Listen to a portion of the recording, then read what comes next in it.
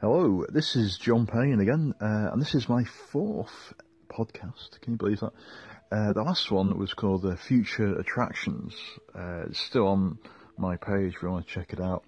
Basically, I outlined an idea for a Quantum Leap rewatch.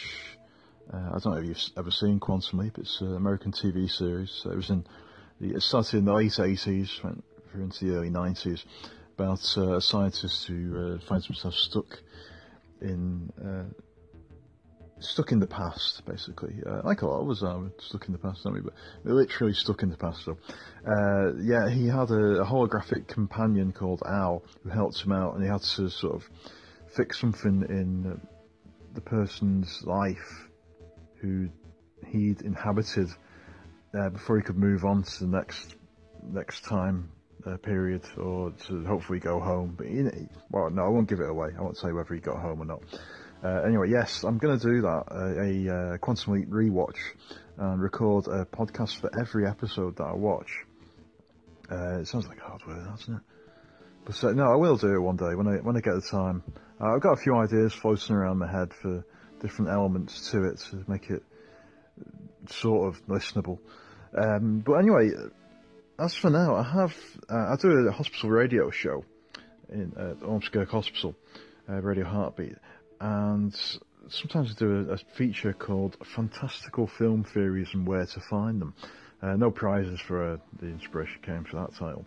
But 1 week I did one about Star Wars. I mean, there's lots of different theories about Star Wars, including where Anakin came from. There's a really fun one about Jar Jar Binks being some kind of evil Sith Lord. Is there anything other than a double qualifier? A Sith Lord.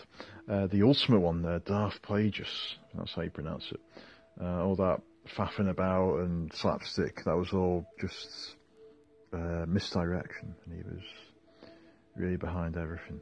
But my theory is called the Lucas fabrication theory. It's only a theory, mind you. I'm not saying that Lucas got it from somewhere else. But well, here it is anyway. About 42 years ago, George Lucas was driving along in the open country roads of America when he saw a shooting star flash right past him and land somewhere in a field nearby.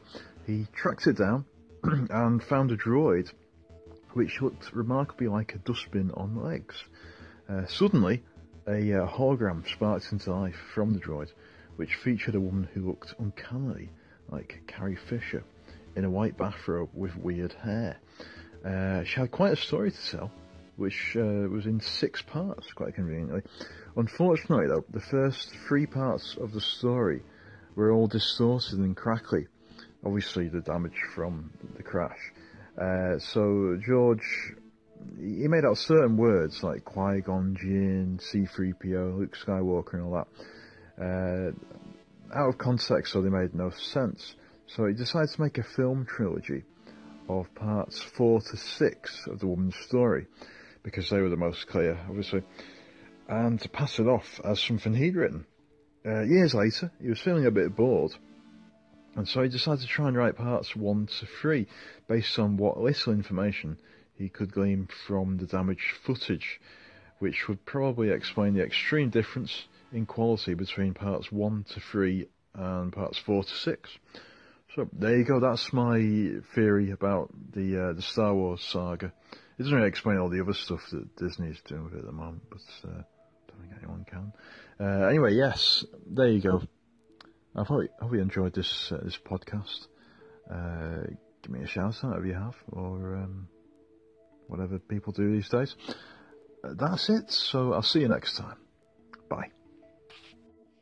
Oh, I nearly forgot. I'm going to play out of a song that you may not have heard before. I don't know. You might have done.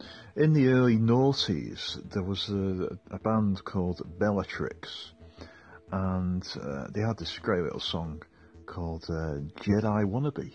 So I'm going to play a little snippet of it now for you. That really is it now. I'll see you in episode 5.